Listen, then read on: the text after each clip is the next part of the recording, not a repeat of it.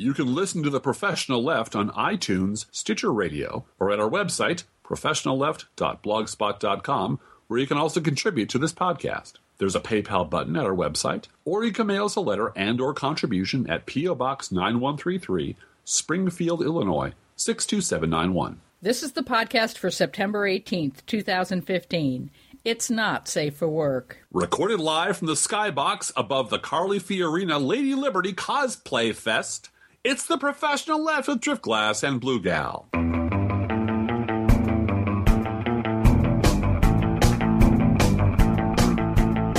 I just think at that point, the drugs had started to kick in. Yeah. With the Lady Liberty and the sword and the scales. And just shiny. Everything shiny and wonderful, and it's just great. Well, I think the one question Jake Tapper, referring to the Republican for future generations, we're talking about the debate, which was not a debate, which took place on September 16th, 2015, among 11 very ambitious people who are trying to simultaneously knife each other and throw red meat to a bunch of idiots.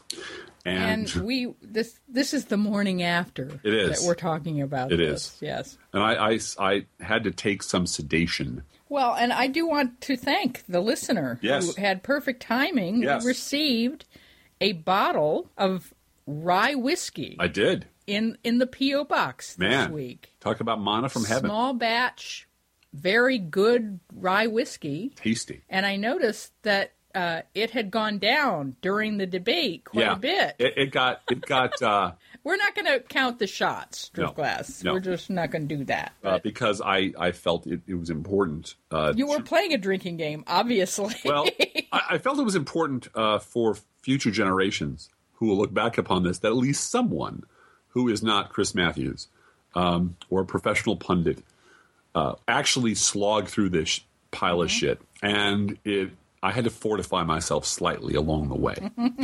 I want to congratulate you, first of all, Driftglass, for watching the whole thing.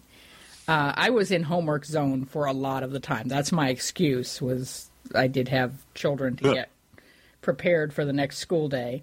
But I did walk in and out, and catch moments of it. And I feel okay about that, too, because even Bernie Sanders turned it off. He did. He did. You had to look away. And I was on the Nicole Sandler show Thursday morning. Mm-hmm. And I made a joke that, I watched the whole thing. You were dealing with adolescent kids who were being fussy and didn't want their homework. So essentially we were doing the same job. We were doing exactly the same thing.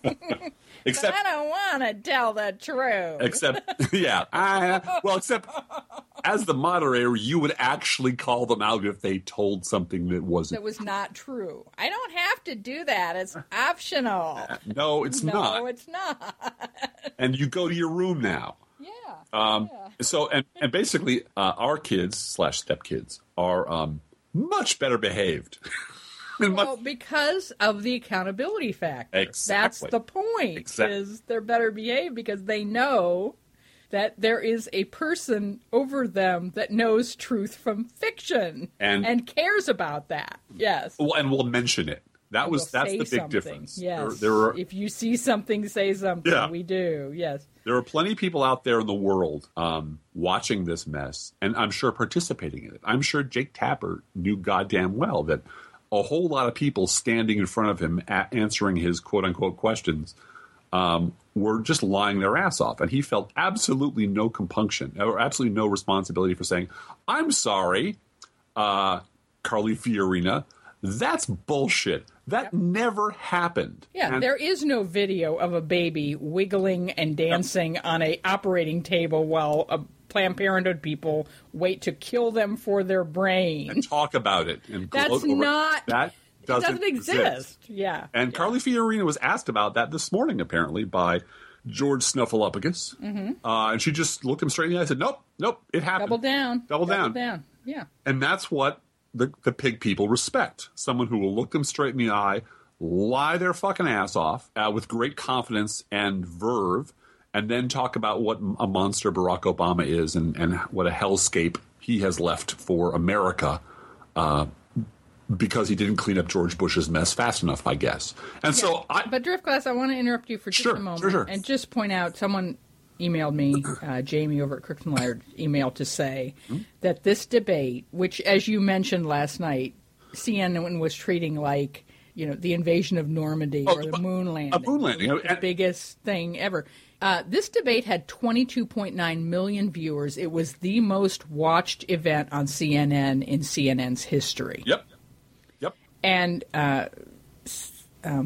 one of the other Crooks and Liars colleagues said, well, not all of them were watching so that they could vote for Carly Fiorina or Donald Trump. A lot of them, as I said, were hate watching for the hate tweets. Yeah. But it's all the same to CNN. Yeah. It doesn't matter why you were watching. And if you flicked across all the cable news networks, they all had pregame. They all wanted a piece of that action. And they all had They all had a count. It was like Walter Cronkite. They all had their own Walter Cronkite pointing at the rocket, going, in about 3 hours that thing's going up. It'll be majestic. It was like, no, that's. First of all, the debate itself is not news. It's not a debate, as you pointed out. It's not news. It's not a debate, but it's not news. But a pregame in which we anticipate the non-news is as far from news as you could possibly get. And they're all sitting there jerking off excitedly because, let's face it, they live for this shit. This is what pays for their kids' orthodontia. So the rest of us are this is news by virtue of the fact that Chris Matthews decided it's news. Right. And so there we are. I was just doing a little look up on Carly Fiorina and David Brooks. Oh no. Yeah, just going back to the 2000. She's the candidate to watch, Going back to 2012. Oh. Where she was on Meet the Press. And the only video I found of this was on Newsbusters. Oh. But it was David Brooks just bemoaning the fact that Barack Obama was such a negative candidate. And Carly Fiorina, he's the most negative presidential candidate in my lifetime, ever since ever, forever. And the argument over, and she kept going on about how, in the interest of factual accuracy, Mitt Romney was in favor of the auto bailout. I assume you people are journalists, so you would read the editorial. If you read his entire op-ed page, and then, Rachel Maddow was on the show, weirdly enough, and said, actually, the op-ed is right here. And he said, basically, if Barack Obama's bailout goes forward, the auto industry will die. And that's right here in front of me. And it's right. But David Brooks really getting sort of pissed off at E.J. Dionne. Wow. Because E.J. Dionne kept saying, but that's not true. That didn't happen. That's not true. And it really, really flustered him. So David Gregory had to sort of intercede and make sure that the centrist position was protected. But David Gregory had to say, well, both sides. Yeah. But Carly, that was David Brooks's argument. It was, sure, Mitt Romney's a flip-flopper and made up a lot of shit, but Barack Obama's really bad too. And both campaigns are just terrible. This is probably the most negative campaign I've ever covered in my lifetime. Wow. And and Carly, there's Carly, and I had almost forgotten that Carly Fiorina was John McCain's economics advisor. Yes, she was. She's been a failure and a liar for a long time. So yep, and she's not going anywhere. I mean, this is not going to happen. So if I had to make a prediction, it's Friday's column would be David Brooks swooning over Carly Fiorina. Yeah, probably. And what a reasonable person she is. I want to talk for a minute about the substance and why Donald Trump is doing so well. Yeah. And you had pointed out something about the Republican Party since 1865 and putting it in some historical perspective for us. Would you do that, Driftglass? Absolutely. And I want to talk a little bit later about why this wasn't a debate, what happened to me in high school. Yes, please. Okay. Deeply. But, yeah, the Republican Party, who's basically now the Republican Party as it exists now is basically the remnants of the old Confederacy with a bunch of evangelicals and snake handlers and gun nuts thrown in. But that's basically who they are. And so their collective memory is the collective memory of losers.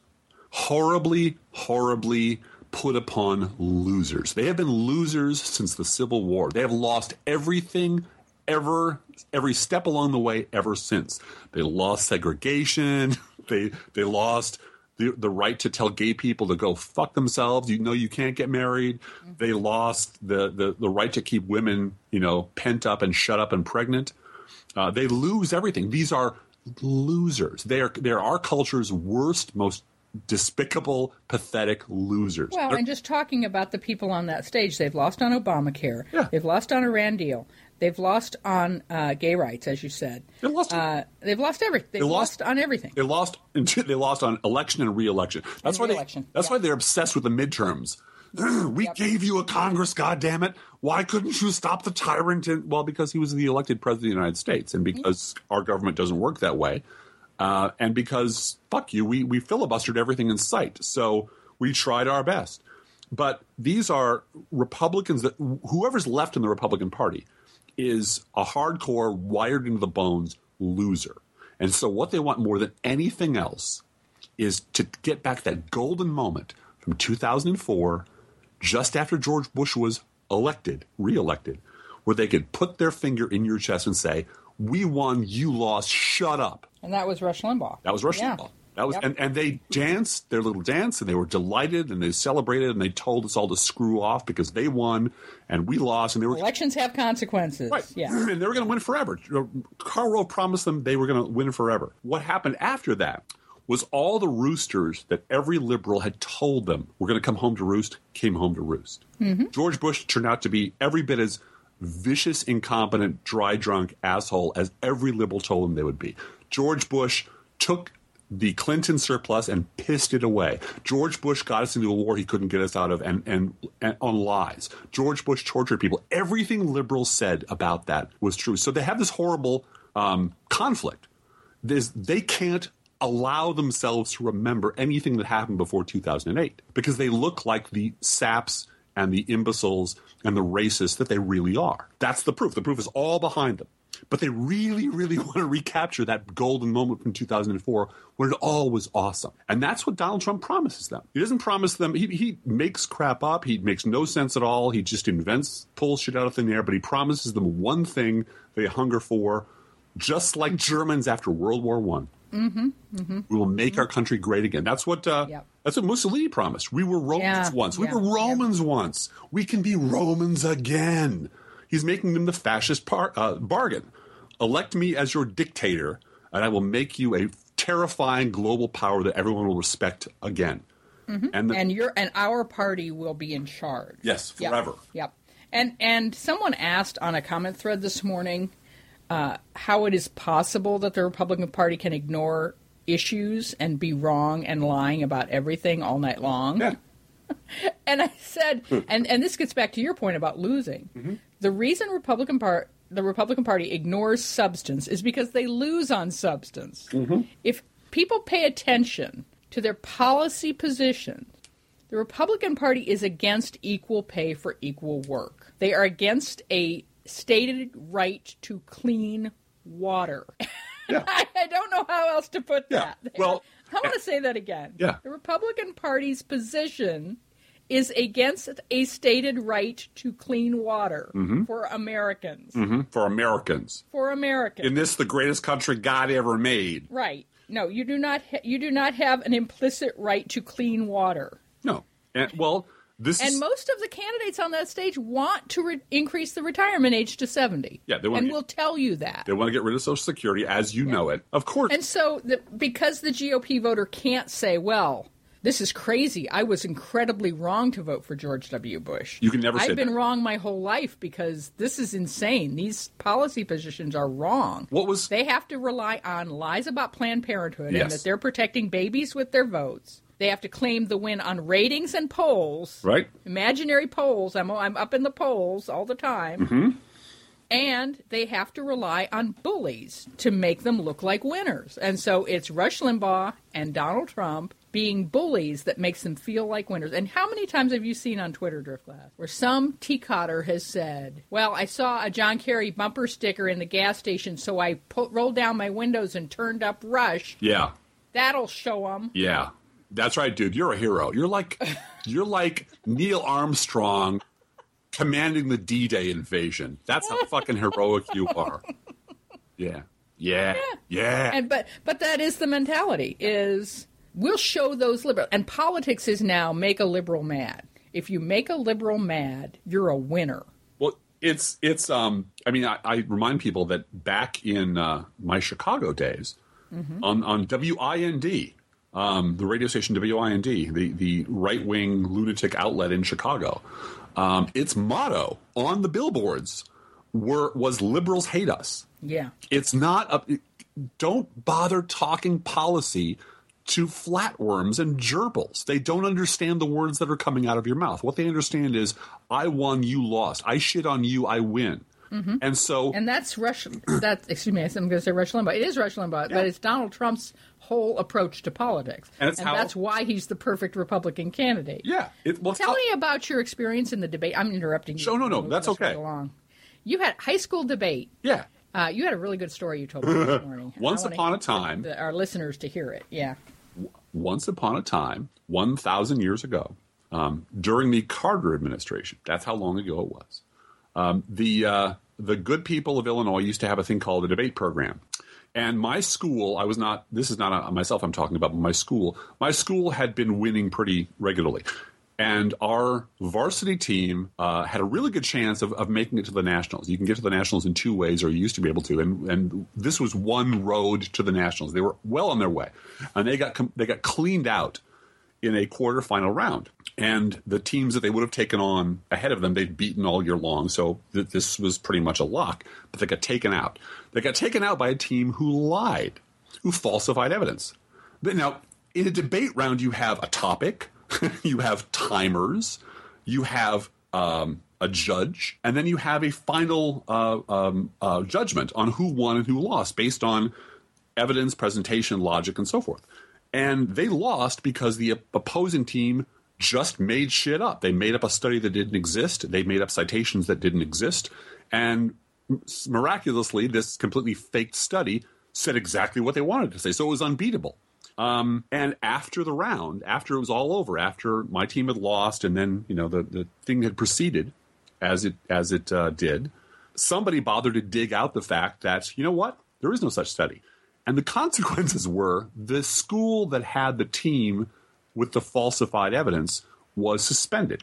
So they just made up a study and pretended that there's this study, and here are our talking points from an academic study that actually didn't exist. A blue ribbon study that did not exist. And their whole case was based on this academic study that did not exist at all. And somebody did the research shortly thereafter. It seemed a little suspicious. In fact, one of the people on our school's team said, "Could you show me that study? You've been talking about it all year long." And the person said, "No, it's under my bed at home. I don't have it with me, but here are the citations, here are the quotes. That's the best I can do." It turned out he and the team were lying. He got his scholarship taken away, and the school was suspended. There were actual consequences in a real debate to being caught lying. Yep. That's why what you watched on Wednesday night was not a debate, because everybody was lying. Jeb Bush was lying, Carly Fiorina was lying, Rand Paul was lying, and I was just taking notes and sipping whiskey going, there's another one, there's another one. Ben Carson, I don't know what you can call what he was doing lying. I think he was just high, because what he was saying was making no sense whatsoever. Mm-hmm. But the moderator, the quote-unquote moderator, felt absolutely no responsibility for saying, "I'm sorry, Carly Fiorina, that Planned Parenthood video doesn't exist. I'm sorry, Jeb Bush. Your brother did not keep us safe." Mm-hmm. Except, he kept us safe except for that whole 9/11 thing and Katrina and the war he led us into. And the deficit. I consider that deficit and that spending away of the surplus to be a direct attack on the United States of America and its security. Well, Jeb Bush stated as fact that there is no measure, there's no single thing where we're better off than we were 6 years ago. Wow. Which is just astonishingly lying. Yeah. Ben Carson would like 2 minimum wages. Because I heard this one. Because Ben Carson doesn't understand what the word minimum means. Minimum.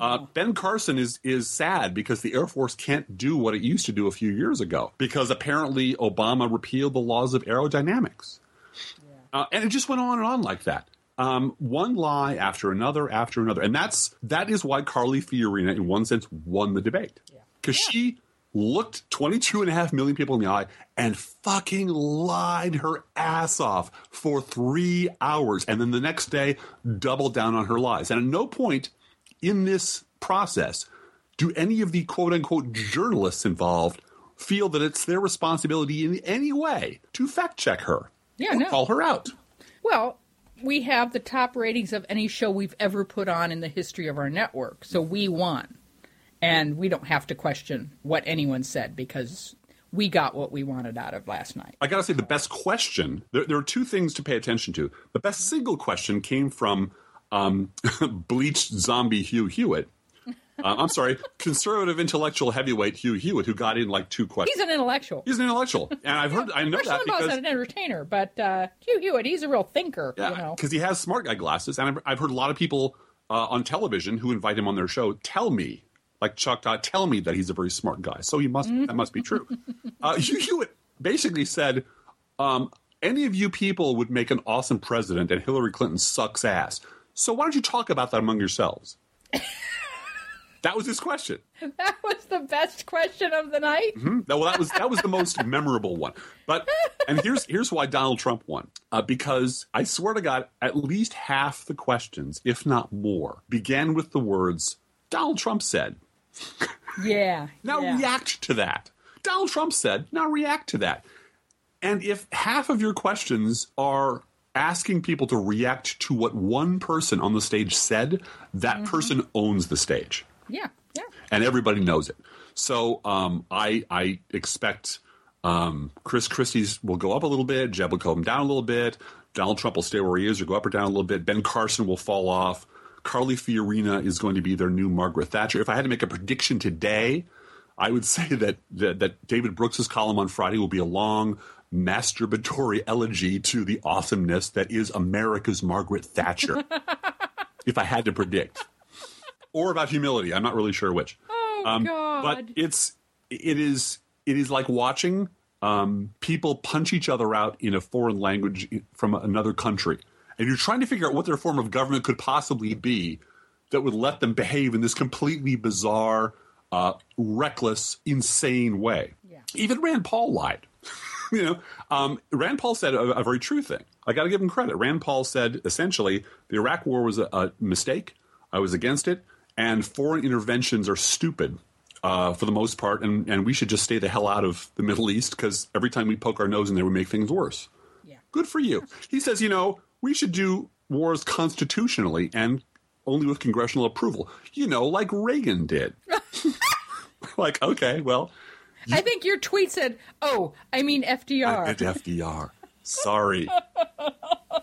Like I said, it was the worst episode of Face Off I've ever seen. By the way, for those of you who don't know, Face Off is a reality show, a very good reality show, actually. Mm-hmm. Where it's one you really like. I do. I actually do. Because they're artists. They're it's artists. An art competition. Yeah. It's a makeup competition where you're given a science fiction or fantasy or horror topic. Mm-hmm. And you are required in a very short, over a 2-day period, to create prosthetics and makeup for a model to look like a strange alien beast. And by God, that's what I was watching. I was watching a whole bunch of people in freak makeup pretending to be something they're not. Carly Fiorina has a nice long track record of destroying everything she touches. So, but again, that's not the burden of journalists. Apparently, journalists don't do that anymore. They don't ask people questions and call them when they lie. I guess that's my job and your job, Miguel, because it should be someone's. I know that, and clearly, it's not Jake Tapper's job or Chuck Todd's job. I want to steer away from the debate for a couple of other issues that came up this week. Please. I don't want to forget about the Joe Biden interview with Colbert that happened after we recorded last week talking all about Bible Bitch. Yeah.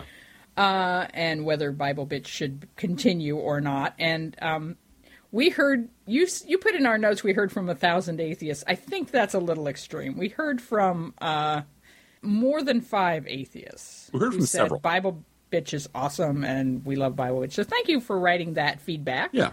But the Joe Biden interview with Colbert, to me, was such a wonderful counter to the whole Huckabee gay marriage in Kentucky debacle. Because here were 2 people who have genuine faith and have had genuine suffering and been to Gethsemane in their own hearts. And Huckabee ought to look that up. Yeah. Yeah. look it up, Mike. Yeah. And they just spoke with such humility and understanding that what carried them through was something greater than themselves, without preaching. Right. No evangelizing. No evangelizing. No. And that's the way to do it. And I also wanted to point out something. I'm thinking about writing a book about funerals and how to do a funeral. If you're not a spiritual person, if you are a spiritual person, if you believe in God, if you don't, but kind of a guidebook to how to approach planning a funeral, either for yourself or for a loved one, based on where you are on a spectrum of belief, not belief, rationality, irrationality, whatever you want to call it, to give people questions and options, because I don't think the United States is prepared for what is going to happen in the next 15 to 20 years in terms of the number of people who are going to die. No. Nope. And, the baby boom happened within a framework of 1946 to 1960, 63, depending on where you are in the family structure. You're a boomer. Mm-hmm. And so that period of time, all these babies were born. And death tends to spread itself out a lot more than birth in that boom sense. Right. There were a lot of baby boomers who died in car accidents or from drug overdoses or from whatever in younger years. Mm-hmm.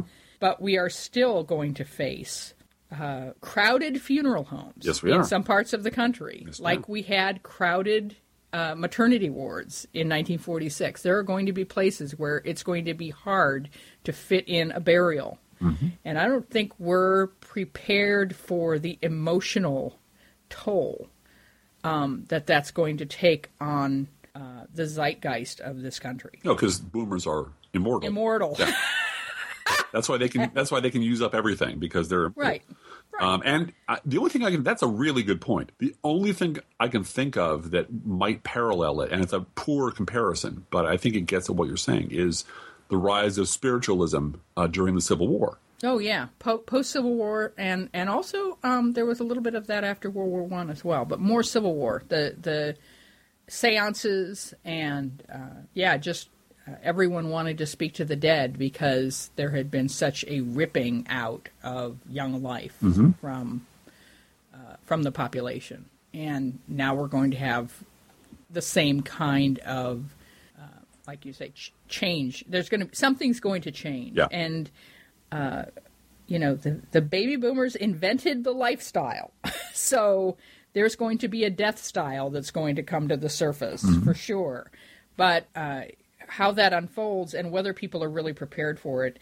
And to me, this conversation that Joe Biden had with Stephen Colbert, who have both faced, Joe Biden in several instances has faced the death of loved ones in a completely unexpected way. And Colbert, both of them lost, family members in accidents in a completely unexpected, life-changing way, and clung to a power higher than themselves and don't preach about it. So, but the results, they talk about the results. How they do. It's really hard to argue whether you believe or not. Right. That what they believed wasn't able to help them heal themselves. Right. You can't argue with someone else's experience. Right. You can argue with whether, you can argue the sky god argument if you want to. Your sky friend or whatever. However, people insult faith that way. Mm-hmm. And I understand the anger that some atheists feel about our culture and how lacking in an acceptance of a diversity and separation of church and state that our country has, and segments of our country that are just bigoted, that anger is justified. But you cannot argue with Joe Biden's experience. You cannot argue with Colbert saying, look, with God's help, I raised my mother. Right. Because she'd lost everything. Mm-hmm. She raised me, I raised her. So I just found that to be a wonderful counterpoint to the whole Kim Davis thing of, I'm suffering for my faith. Look at this. Yeah. Look at me. Look at me. Yeah. And Joe Biden saying, I really shouldn't be talking about this. Other people have suffered way more than I have. I have so much support. I have so many friends. I have so many people around the country praying for me. Mm-hmm. And there are people who've lost everything and have nothing. And I'm not worthy to have this kind of attention drawn to me, is what he said. That kind of humility. I still don't think he should run for president. No. But No. We both want him to be Democratic National Committee chair. Yeah. And bring his debate game. Yeah. To all of the networks, right? Uh-huh. Can you get a load of these guys? My God. Look up in the sky, wave your hands, and say, really? These guys are insane. Well, and I don't think we have to worry about this whole demographic bubble much longer, because I believe I heard Donald Trump say he's going to replace death with something awesome. I'm going to replace death with something terrific. Something huge. We're going to get rid of death altogether. We're going to replace it with something huge. We're replacing it. It'll be awesome. It'll be huge. I also wanted to point out the story of the high school clockmaker. Yes, Ahmed. Who's a hero. Ahmed is a hero these days. And he had a horrible day and a great day on the same day. And it was funny because, of course, he got a T-shirt from NASA that flew in space. Yeah. He's going to the White House, but he kept saying, MIT. I'm going to MIT. Yeah, I'm going to do an MIT. I'm going to be at MIT. I'm going to be at MIT. It's like, all right, you know exactly where your tribe is. And he was invited to Twitter and Facebook internships, and I'm going to MIT. All right, good for you, buddy. But one of the funnier takes on this was I saw a black and white picture on the Twitter of Steve Jobs and Steve Wozniak over a circuit board, black and white, very, very early. And it was person of Syrian descent working on something that looked suspiciously like a bomb. Yeah. Yeah. And I wish we had more stories like this. I wish we didn't have to have the arrest portion. Yeah. I wish we just celebrated people who were smart and nerdy and pursuing their awesome weirdness or coolness, whatever it is. But again, this is the difference between the parties. Yep. Because Bobby Jindal had to say, oh, no, what we really need to do is be very careful about racial profiling. I mean, on a debate, instead of saying this kid is awesome and they made a horrible mistake, why can't everyone agree on that? Right. The Republican Party seems to feel that even if they are being obscenely wrong, they have to oppose. As someone else on Twitter said, wow, this Barack Obama guy sounds like an awful person. Yeah. Well, and speaking of being obscenely wrong, if I may spend 1 minute. Marco Rubio?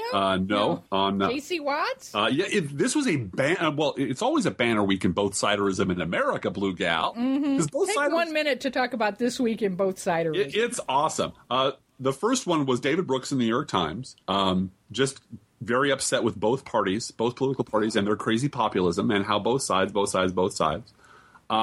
Then was Chuck Todd on Meet the Press. Again, this is the paper of record for the United States. It is a bastion of both-siderist bullshit. That, if you wonder where this comes from, if you wonder where Crazy Uncle Liberty gets this, it's because these people pour it into the drinking water every fucking day. Mm-hmm. Then the number one public interest show on television, Chuck Todd. I remembered distinctly that he had played out the Mouse Circus with a nice little both-siderist take on everything. And by God, they didn't have the transcripts up for 4 days. Way to go, Meet the Press. But they got him up. And yes, the last little segment that they had where they were exchanging anything of interest was Sarah Fagan, who was Karl Rove's hitman, who was a Bush White House political operative, and a Karl Rove stooge who is never identified as anything other than a political consultant. Wow. So Meet the Press was 3 conservatives or Republicans and 1 moderate, because you got to have balance. And it was, and David Brooks was talking about how politics rhymes, because he was on there too, because why wouldn't he be? Because, over in England, they have this crazy socialist person running. So in America, we have Bernie Sanders and Donald Trump, and it's just like, this crazy populism and both sides. And Sarah Fagan pipes in with, because the left has moved really hard to the left, haven't they? And Chuck Todd says, well, just like the right has moved to the right. But it wasn't a correction. It was, we always have to say, no matter what the fuck is actually going on, pardon my swearing, but this really does piss me off. No matter what happens, we have to say, you know, both sides are really equally extreme. Both sides are equally opposite. And to prove my point, J.C. Watts, Republican Party houseplant, and Rand Paul spokesperson, J.C. Watts. Now, they did identify him as that. They did. We'll give him credit for that much. J.C. Watts, who was the black Republican for a really long time, until I think he really had it. And now he just takes money from the people that he used to be elected by. But he's a Rand Paul spokesman, and he was on with Chris Matthews. And Chris Matthews, this is all in the pre-debate portion of our show, when I was just letting the ice melt a little bit into the whiskey. In the pregame, Chris Matthews was yelling at people. He was asking them questions and then talking over them, as Chris Matthews does. And Chris Matthews made a good point. He said, pointing to J.C. Watts, you people had a chance to stop Donald Trump 5-6 years ago. With this, when he was doing the birther shit, you had a chance. You could have stepped up, but you liked it. It was working, and you all smirked about it. Boehner didn't say anything. McConnell didn't say anything. You were all perfectly happy as long as it was pointed outward, as long as he was going after the Kenyan usurper, you know. Right. And now he's going after Fox News and fellow Republicans. Now it's all the end of the world. But you people could have stopped it, and you didn't. And J.C. Watts said, you know what? You're right. You're right. We were all perfectly content to go along with this. It's racist. This birther stuff is racist, and we were all okay with it as long as he was going after liberals.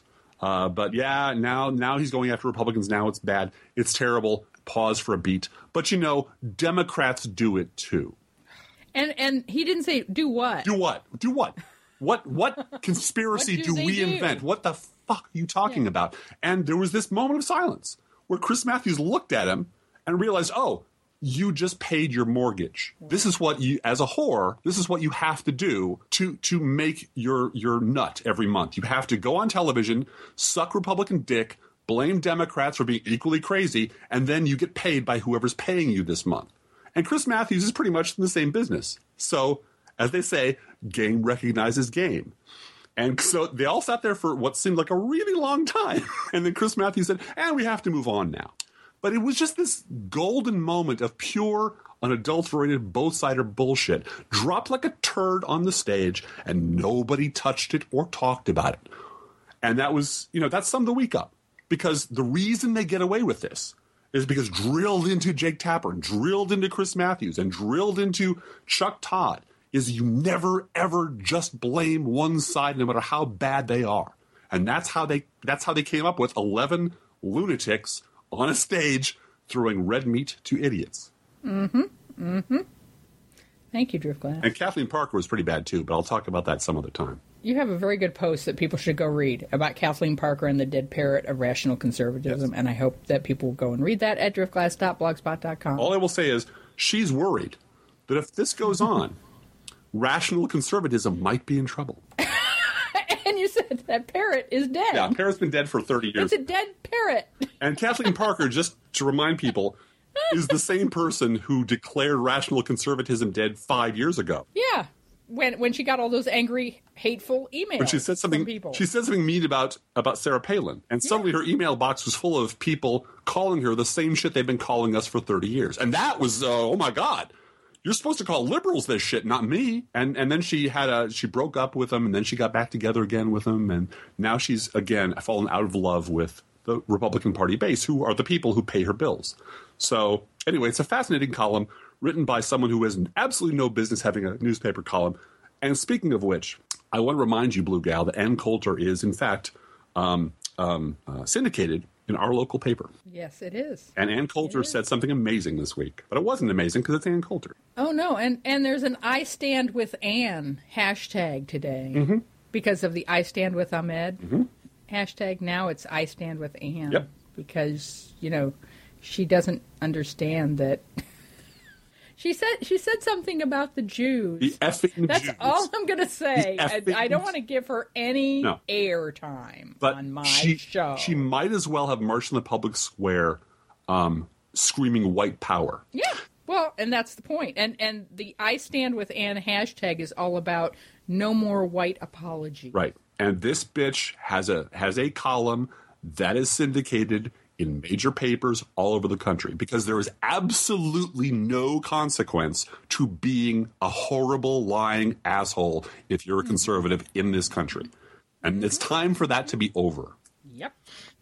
Just amazing. But Blue Gal, on the other hand, I'm sure some liberal somewhere said something bad. So, equally bad. Both sides. Equally bad.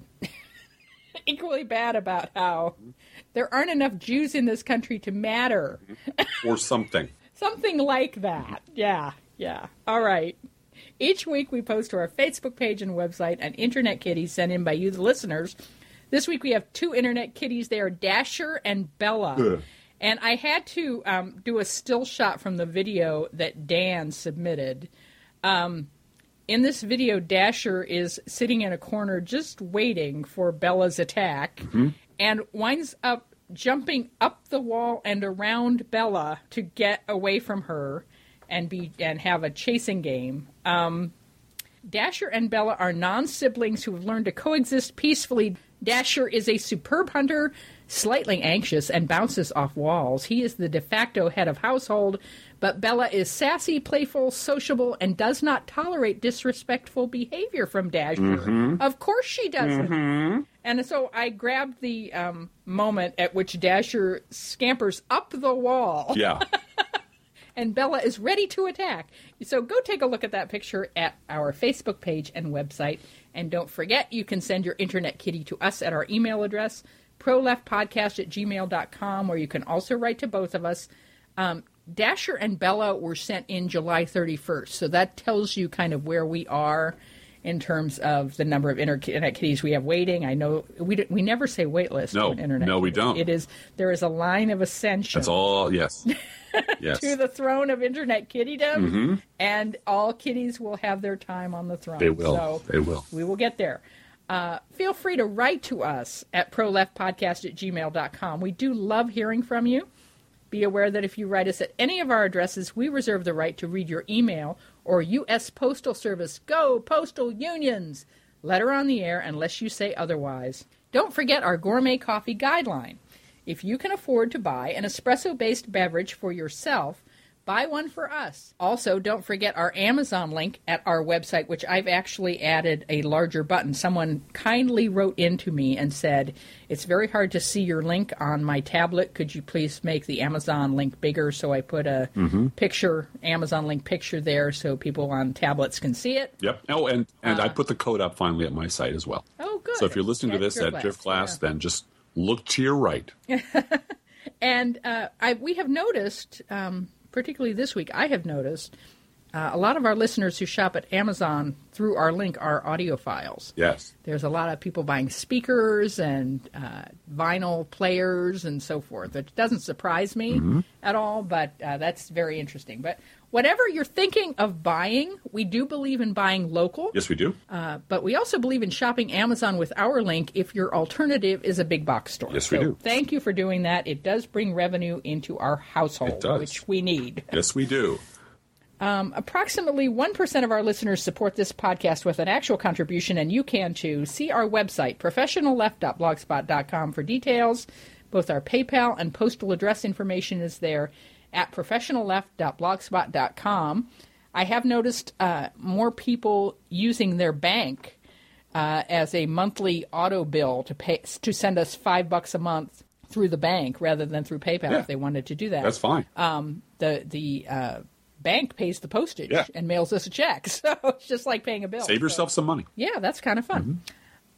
Please rate our show on iTunes or Stitcher Radio, and thank you to everyone that's done that. I don't know if we're on our way to winning a plaque for the podcast day, which is September 30th, but we certainly do appreciate everyone rating our show on iTunes or Stitcher Radio. Hey, Drift Class. Blue Gal. How are the Internet Kitties doing this week? You know, Blue Gal, the Internet Kitties are actually relieved they never learned how to spell Pataki. Let's think about living. Let's think about loving. Let's think about the hooping and the hopping and the bopping and the lovey-dovey.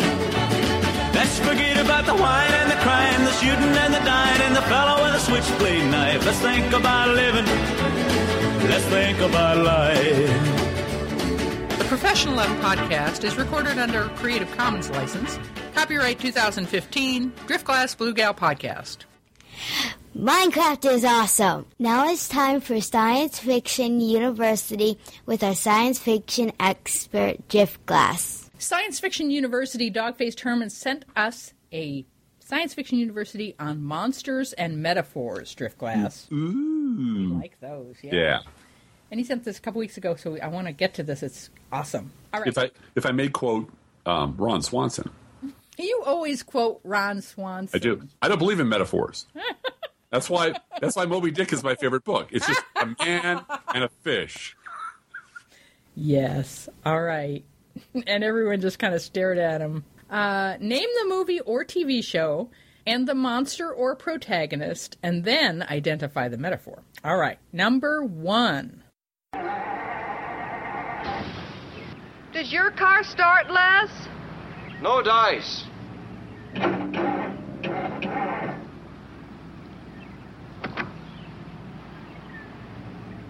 Well, I don't know what's wrong. Nothing seems to be working. Can't even get the car started.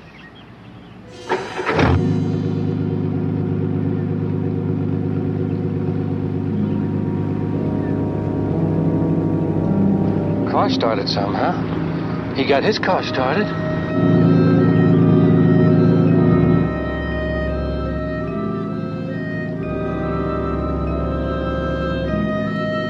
How come his car just up and started like that? All by itself. He wasn't anywhere near it. It just started all by itself. He never did come out to look at that thing that flew overhead. He wasn't even interested. He always was an oddball. Him and his whole family. Real oddball. Yeah, why didn't he come out with the rest of us to look? What do you say we go ask him? Oh, one of the great Twilight Zone episodes of all time. The monsters are due on Maple Street. Yes. Yeah, right. that was a great one. That really was science fiction at its best. That had to be conspiracy mongering, McCarthyism, that kind of thing. How you pit people against each other, play on their fears, and they'll tear themselves apart. And I love how it goes with they're getting something that I'm not getting and I'm entitled to and they're not. It's that kind of thing, yes.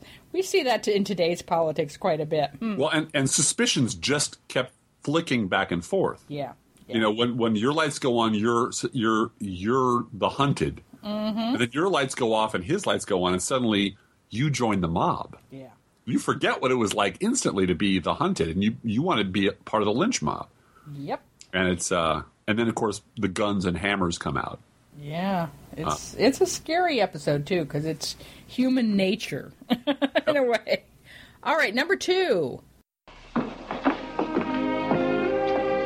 Becky.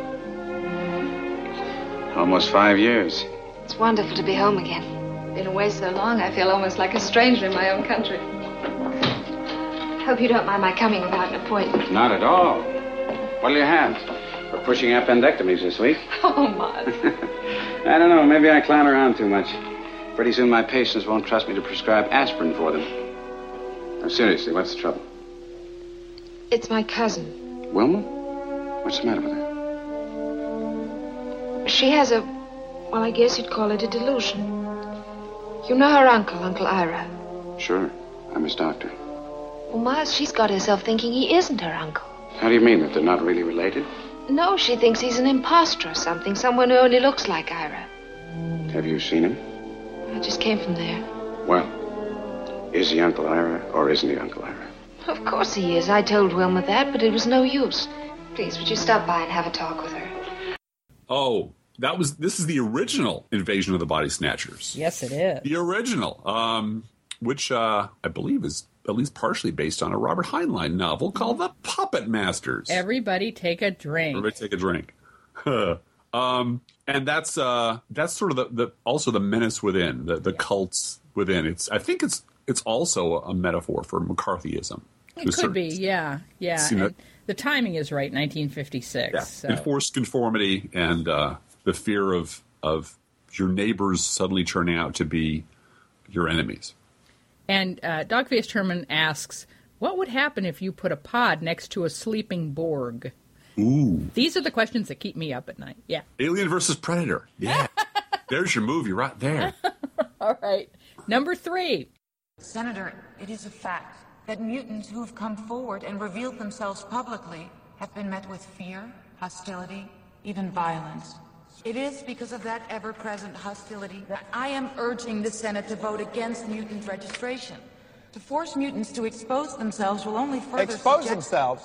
What is it the mutant community has to hide, I wonder, that makes them so afraid to identify themselves? I didn't say they were hiding. Well, let me show you what is being hidden, Miss Gray. I have here a list of names of identified mutants living right here in the United States. Now, here's a girl in Illinois who can walk through walls. Now, what's to stop her from walking into a bank vault or into the White House or into their houses? And there are even rumors, Miss Gray, of mutants so powerful that they can enter our minds and control our thoughts, taking away our God-given free will.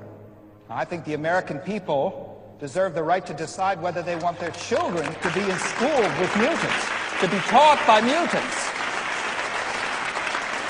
Ladies and gentlemen, the truth is that mutants are very real, and they are among us.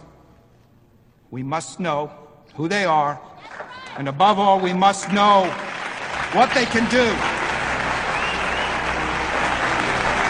Oh, that's it's one of the X-Men movies. It is an X-Men movie. And it's about the gays. It's about civil rights and, broadly speaking, the rights of minorities. But coming as it did when it did, it's broadly interpreted as being about being gay. Yeah. And having to come out and being hated and finding and really a very interesting take, because one group says no, the normals, the straights, the society can be saved. Mm-hmm. And the other group says, oh, no. We're in a war with them, and we need to win. Yep. All right, let's try this one. Number 4. I've known you a long time, Marge. I wouldn't risk a nickel on your temper or your cooking. But I bet my pension on your sanity. I almost wish I weren't sane. Because I saw... Now, hold it, Marge. I said I believed in your sanity. That doesn't mean I believe everything you told me. You saw something tonight. I accept that. But there have been a lot of reports about landings on Earth from outer space. It might tie in. Might be hysteria. Then you really don't believe I saw anything tonight. I'm gambling that you did. Marge, you were in a state of shock. And what you saw doesn't have to mean that Bill is changed or even inhabited. We've got to make sure. I can do it. Now, meantime, you go home to your husband. No, I can't. Marge, you've got to. Suppose you're right. If you don't go home, Bill will realize that you know. They'll be warned. We don't know what action they'll take.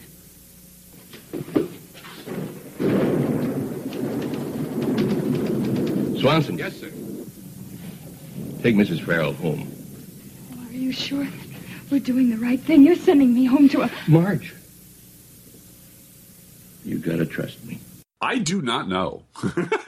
I should know. Well, and if you guessed Invasion of the Body Snatchers again, I wouldn't be surprised, because it is a knockoff of Body Snatchers 2. I don't remember that one. So. This one is from 1958. It's called I Married a Monster from Outer Space. Oh, yes. Clearly about communist invasion. Okay. Mm-hmm. All right. And this last one is a more recent movie and kind of tough. I don't think you'll get this one, but let's try it. Number 5. Mr. Kim, I hate dust more than anything. I will clean again. You don't have to clean up now. Why don't you dump this first? That's formalin. Formaldehyde, to be precise.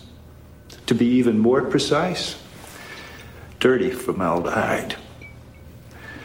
Every bottle is coated with layers of dust. Pour them into the sink. Excuse me? Just empty every bottle to the very last drop. It's just they are toxic chemicals, and the regulation states that... Pour them right down the drain, Mr. Kim. If I pour them in the drain, they run into the Han River. That's right. Let's just dump them in the Han River. But, this is not just any toxic chemicals, so you The Han River is very broad, Mr. Kim. Let's try to be broad-minded about this. Anyway, that's an order. So, start pouring. I have no idea what this is. It's a movie called The Host, and it's by director Joon-ho Bong. It is a Korean movie. And interestingly enough, I'll show you the YouTube of this. At the opening, or in the opening of the trailer, you can identify Herschel from The Walking Dead. Okay. In this Korean movie. Yeah. It is about, here's what Dogface Herman says. Director Joon-ho Bong insists this movie is not about American foreign policy. Rather, it's about environmentalism and the Korean government. However, the opening scene takes place on a U.S. Army base with Scott Wilson as a doctor that poisons the Han River, something that actually happened in Korea a few years earlier. Then there's a second scene with an American at the Han River when the monster first appears. I won't say what happens in case you haven't seen the movie, but it makes me think that the monster is a metaphor for the United States of America. Okay. Now, thank you, Dogface Herman, for those. We have an essay question for you, Driftglass. Second part of Science Fiction University. Oh, Lord. This is from Andrea. This is the good Andrea. The good Andrea. The good Andrea, not the other Andrea. And go look up Andrea on my blog if you want to talk about that. They may be the same person, but I'm just going to call this one the good Andrea. This Andrea has sent me beautiful hand-spun yarn. And she's a spinner and fiber gal, but she's also a podcast listener. Okay. And she writes, "Hi, Blue Gal. My favorite Science Fiction University episodes involve Driftglass speaking at length and with enthusiasm about his favorite books, authors, movies, and actors. Now, I am an English major and a former English teacher and a current adjunct instructor of English. Oh, crap. So here is an essay question that I hope will encourage a good long discussion. We know that the ultimate purpose of science fiction is to offer different perspectives and perhaps to affect change, however small." Okay. Maybe. You want to argue with her on that, first of all? What is the ultimate purpose of science fiction, Driftglass? To sell science fiction stories. And I thought it was to put boobies on the cover of a cheap paperback, but that is also an important feature of science fiction. It's art. Please discuss 3 works of science fiction that you feel should have had a more significant impact on our culture than they have had. Include in your answer the factors that may have curbed the impact of the works you cite. Use specific examples to support your points. Oh, Lord. You can leave off those last 2. I'm going to be judged. We're going to have time constraints, but okay. Works of science fiction that and their impact on our culture, positive or negative. Should they have more? Should they have less? Talk about that. Well, I'll leave aside the should have. Okay. For a moment, just for a moment. We're totally editing your question. Yeah. On the spot, Andrea. Just suit me. I was up late last night listening to 11 science fiction characters ramble on about politics on TV. So, the first one I would say, the first science fiction piece of science fiction I think has had the single most significant impact on culture. And by impact on culture, I don't mean buying Star Wars apparel or TARDIS lunchboxes. Although Doctor Who bids fair to be something that really has influenced the way people think. I'd say Atlas Shrugged is the most influential work of science fiction. You don't mean that in a good way, though. No, I mean that in a very, very bad way. Atlas Shrugged is a book by Ayn Rand, which runs over 1,000 pages, and it is paper-thin, cardboard characters yapping speeches out about the horrors of collectivism and government and how only rugged individualists acting entirely on their own can save anything. In the end, the world is destroyed, etc. But it's a science fiction novel. It has death rays in it. It has invisible shields. It has magic metal. It has, as I recall, an engine or a motor that can pull electricity directly from the air. And if you take any of these things out, the whole story collapses. Ergo, it is by definition a work of science fiction. Mm-hmm. It's also an apocalyptic work of science fiction because the world in the end is destroyed or it is shut down. It has influenced more libertarian assholes than I care to think about.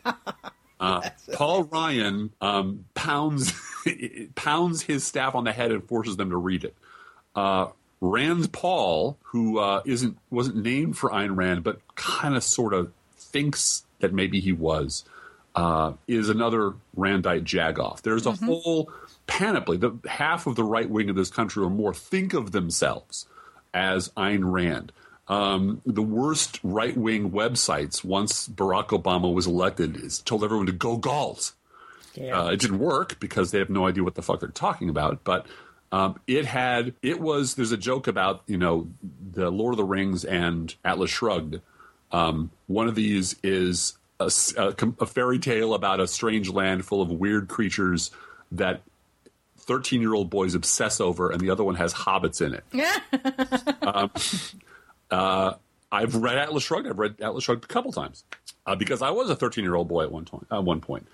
But I would say that it has had the most significant negative impact when you think of the fact that one of her acolytes was Alan Greenspan, who has had a substantial effect both on our economy and our conversation about economics, right up to the point where all the banks failed. Yeah, and he said, "Oops. Sorry about that."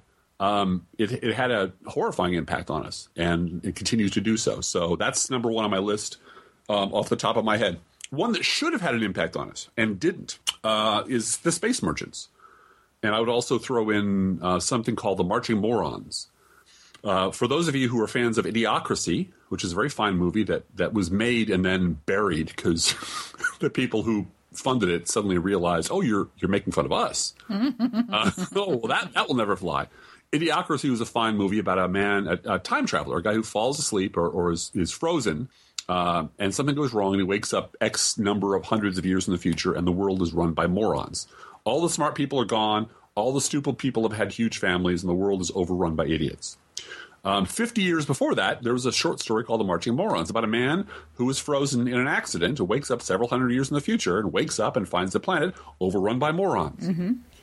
There are slight differences in the plot, but the idea that stupid people shouldn't run things is something that you think we would have gotten by now. But the Space Merchants, and I pair these together, the Space Merchants is a much more interesting text because it was written in the 50s. And you hear people discussing ideas like, I think Tom Hartman, a political commentator, a political radio broadcaster, talks about people wearing patches, forcing senators or Congress people to wear patches that, like a NASCAR person, promoting which people own them. Yep. Which products and funders are they beholden to? And in the Space Merchants, people were just the congressman from Coca-Cola or the senator from Ford. They were very clear. They were owned. They were voting. They voted according to the corporations that owned them. It was a novel in which the advertising industry had taken over the world and destroyed it. And the mechanics of how advertisers thought about what problems were and how to solve them. What's wrong with stupid people? Stupid people are great. Stupid people make it much easier to sell things to them. So we should continually work hard to dumb down the population because that works great for us. And the worst people, the underground, were the consies, and they were the conservationists because they were concerned that the environment was destroyed, was being ruined by rampant capitalism, and that nothing was being done about it, and the earth was being made uninhabitable. Of course, they were despised outsiders who were hunted like the commies were.